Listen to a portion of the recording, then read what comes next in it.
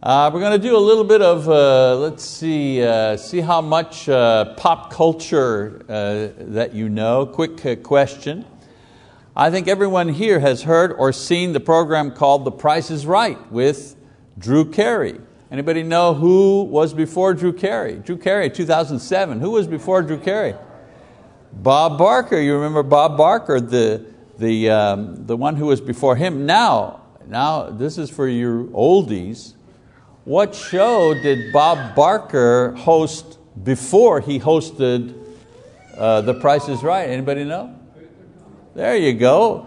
Truth or Consequences. Only the over 90-year-old people know that particular reference. Truth or Consequences. Now, Truth or Consequences, that program was funnier than the present one because it asked contestants certain questions. And if they didn't know the answers, or the truth, they would have to suffer the consequences. And the consequences usually had something to do with getting a pie in the face or some other silly thing that would happen. So you're always afraid of the consequences, something that would happen. Well, on a more serious note, I was reminded of the title of this old show a while back as I read through the book of Judges, of all things, in the Old Testament. And in the book of Judges, I read that the Jews seem to have played this game with God, but with much more deadly results than on the TV show. The book of Judges tells the story of the early successes that the Jews had as they obeyed the truth that God had given them in commands and instructions through Moses. They settled the land that had been given to them by God. They conquered the nations that opposed them, and they took over already established cities. Didn't have to build anything, it was already built. And of course they grew in population and prospered in wealth and in power. However, the time eventually came when they turned away from this path of truth. And as the writer says in Judges 21 verse 25, he writes, "In those days there was no king in Israel. Everyone did what was right in his own eyes." Interesting, the writer uses this expression here, everybody did what was right in his own eyes, in order to explain the reason for the troubles that were taking place in the land at that time.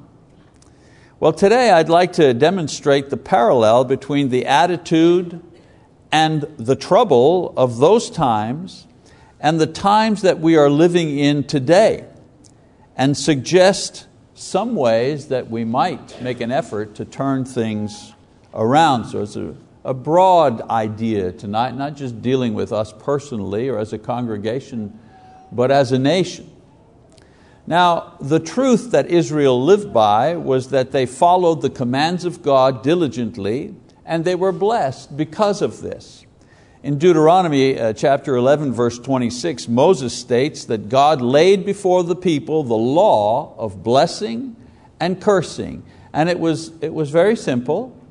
If they obeyed and remained faithful to Him and to the truth, He would bless them in the land that He had given them.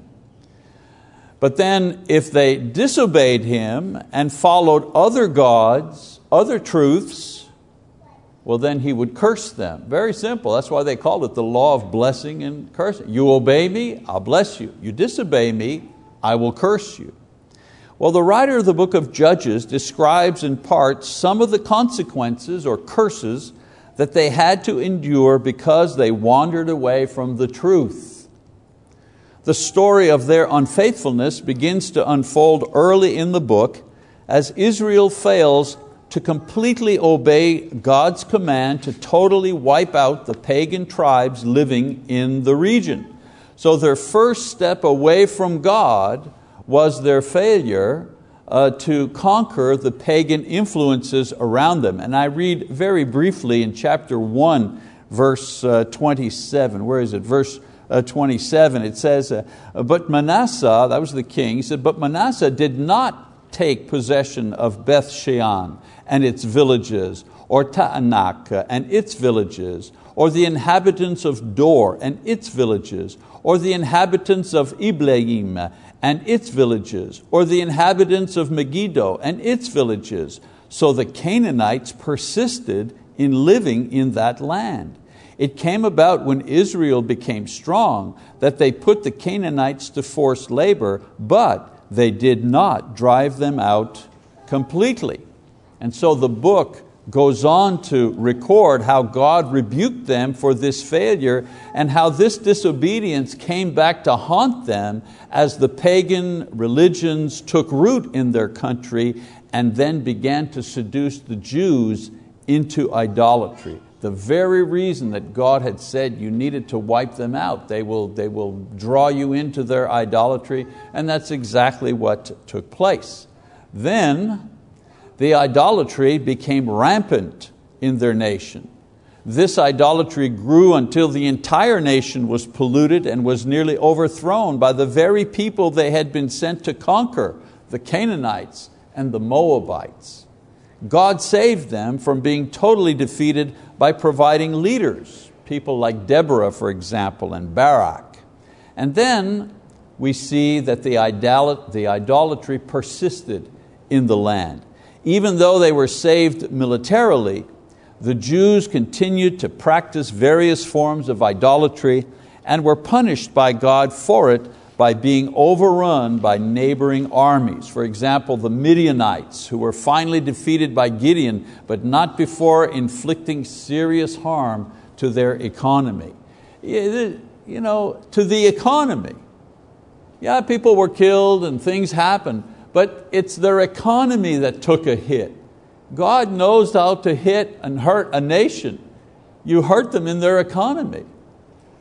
This cycle persists as God continually sends leaders to bail out the Jews out of trouble with other nations, as well as internal struggles for power among individuals. And then you have the final stage of this disobedience, and that is a complete moral breakdown. Of course, one of the most attractive features of the pagan religions that they were seduced by was their complete absence of moral standards. They practiced human sacrifice. They included all kinds of sexual debauchery in their religious ceremonies. It was inevitable that this lack of moral direction in religious affairs would eventually begin to bear fruit in the general conduct of the society on a day-to-day basis, and that's exactly what happened. And so as we read the later chapters of the book of Judges, we see evidence of this degradation. We find out that they begin to invent their own religion and they have their own religious leaders. There was rape and murder. Chapter 19 talks about this. In chapter 20 we see they begin to have war among themselves. They're not fighting others, they're fighting among themselves now. And then in chapter 21 we see that they kidnap women to replace wives who had been killed in battle. And so the nation that had been freed from slavery through tremendous miracles, and they were given a rich land to inhabit, were now without unity and direction. And why? Well, first of all, they no longer obeyed God, their king, and they had no human king to lead them. And they each had their own standard. They lived by their own truth and their own rules, and they sought only their own welfare.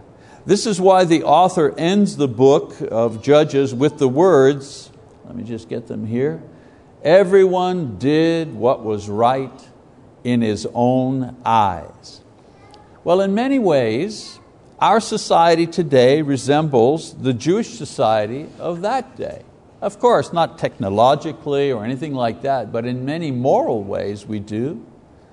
Now, if the only way to measure success was money and wealth, our society today would be the most successful one in history. Unemployment is below 4%. Economists tell us you can't get much lower than 4% or 3%, because there's always a turnover in employment. You never get to 0%, that's impossible. So when you're down to 3%, 3.5%, that's almost like zero unemployment. Our economy is better than it has been for the last 60 years. I mean, even people of all political stripes acknowledge that the economy is just roaring along. And America is the most powerful nation in the world, and no other nation can match it. We know that. But the wealth of a nation doesn't necessarily measure the health of a nation. Not the same thing. A billionaire, for example, can have $1 billion in the bank, but if he has terminal brain cancer, that $1 billion means nothing to him. In a book entitled When Nations Die, author Jim Nelson Black researched the 10 greatest empires and nations in history in order to learn what were the major causes of their fall. In every instance, he concluded that the internal immorality that they were subjected to was the major contributing factor in the decline of every great nation in history. Isn't that amazing? The point here, it seems to me that the law of blessing and cursing is at work for all nations, because whenever any nation strays too far away from God's basic commands, they just don't continue. They don't survive. It would seem to me that this basic lesson should not be lost on the nation that we live in today. Yes, America is wealthy, but America is not very healthy. If you don't believe me, note the striking similarities between our nation in 2019 and the nation of the Jews that we read about some 3,000 years ago. Here's some similarities. First of all, they had immoral leadership. Well, in many ways, we have leadership today that condones and even celebrates immoral behavior. The Jews accepted and practiced sexual immorality attached to pagan religions. They were drawn to. And we on our part have leaders, and when I say leaders, I mean all kinds of leaders. I'm not only talking about the one person who's the president, but we have governors and senators and people who lead in this nation. We have leaders who condone and actually pass laws that protect and celebrate sexual behavior that God forbids and labels as sinful and as an abomination. Imagine, God says this sexual practice here is an abomination, and this public leader over here openly celebrates what God calls an abomination. I mean, eventually something's got to give. Somebody in that situation is going to win and somebody's going to lose. And you know what? I don't think it's God that's going to lose. Some Jews burned their own babies as offerings to the pagan god Molech, and we find that horrifying. And yet today our nation aborts 2,000 babies a day. A day. And our laws permit it and protect it and promote it. We have marches in the street demanding the right to kill babies. The Jews didn't see the threat that their behavior was causing them to be under, just as the rising number of people in our country see absolutely no problem in the degradation of our moral fabric and the risk that this poses to our welfare. It's not just that, oh, it'd be a nice thing if we're a more moral people. I'm saying to you that it'd be a question of survival that we be more morally responsible people. Another similarity, relativism. We live in a society that believes, for the major part, that says, what's good for me is okay. Leading philosophers and educators are promoting the idea that there is no absolute right or wrong, no rules, and no one has a right to impose their moral standards on everyone else, or anyone else rather. In the United States, we live by our standard, right? Doesn't this sound a lot like Judges 21:25, where it says everyone did what was right in his own eyes? Brothers and sisters, I'm not making this stuff up. I mean, this sermon writes itself. Immoral leadership and relativism as the social currency of a nation leads to spiritual bankruptcy. If you don't believe me, just look closely at what is happening around us. Thousands of religions and semi-religious groups have sprung up in the last century, most of which deny Christ or the authority of God's word. Dishonesty and duplicity in business and government, as well as the court system, breeds contempt for the rule of law, which is the principle that holds this country together. But when leaders see themselves as exempt from the rule of law, the breakdown of society is not far away. Acceptance of sexual perversity as normal, even protected by law, has decreased our moral standards to an all-time low position. Morality has never, ever been at a lower position in this nation than it is today. Ever.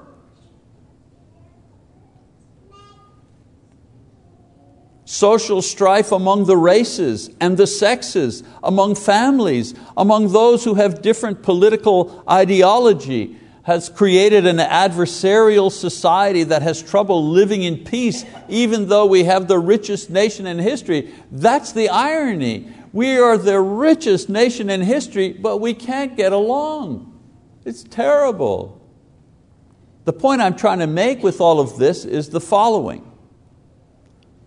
The failure to obey God and live according to His eternal, immutable principles for what is right and wrong will bring the same results in every generation, whether it be the Jews 3,000 years ago or ourselves in the America of the 21st century. Do not doubt me on that idea.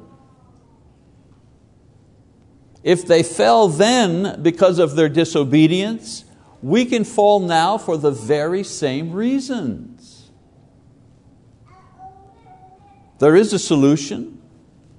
There is another similarity between them and us, and that is that there is a solution to the problem, a way to avoid a downfall.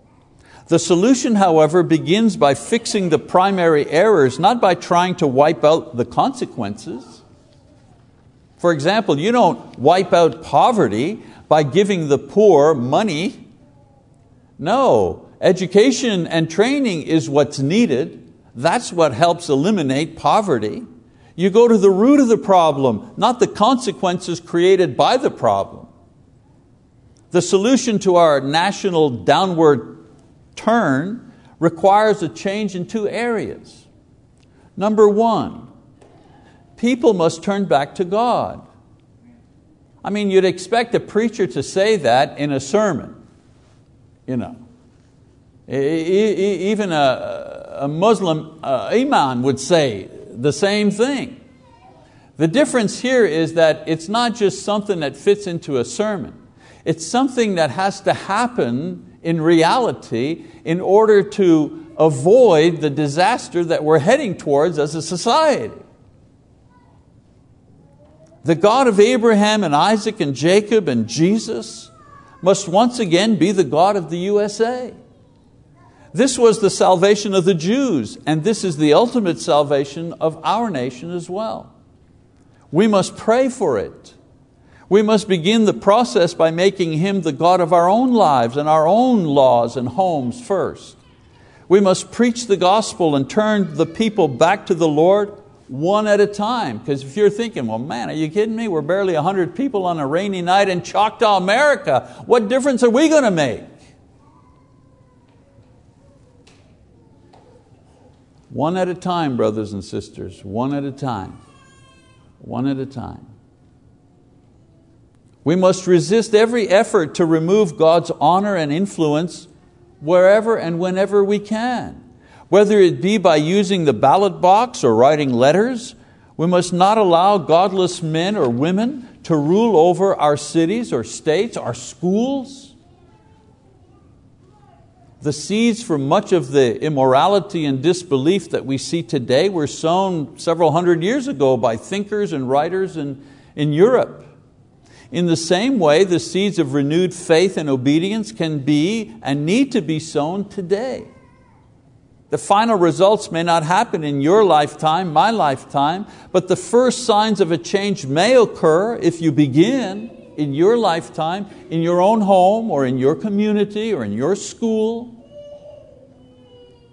Turning the nation to God can only be done if the people of God point the way. If we don't do it, who else will? The second part of the solution: establish God's word as the standard. It seems like a fairly simple equation, doesn't it?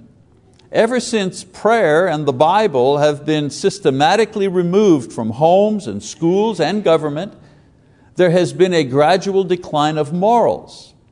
I mean, that's a proven fact, simple observation. You have a 15-year-old kid that has never been taught, "Thou shalt not kill," ever been taught that. What does he do when he gets a notion that he's angry, he's upset, he's alone, he's fearful? He gets a gun and goes to school, and in his mind says, "Why not?" And there's nothing in his mind that says, because God says, "Thou shalt not kill," and you will be held accountable. His mind only says, "Why not?" I know I'm simplifying it,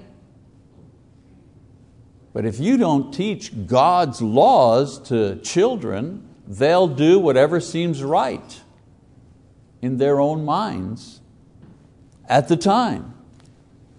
The answer, of course, is to return God's word to these places.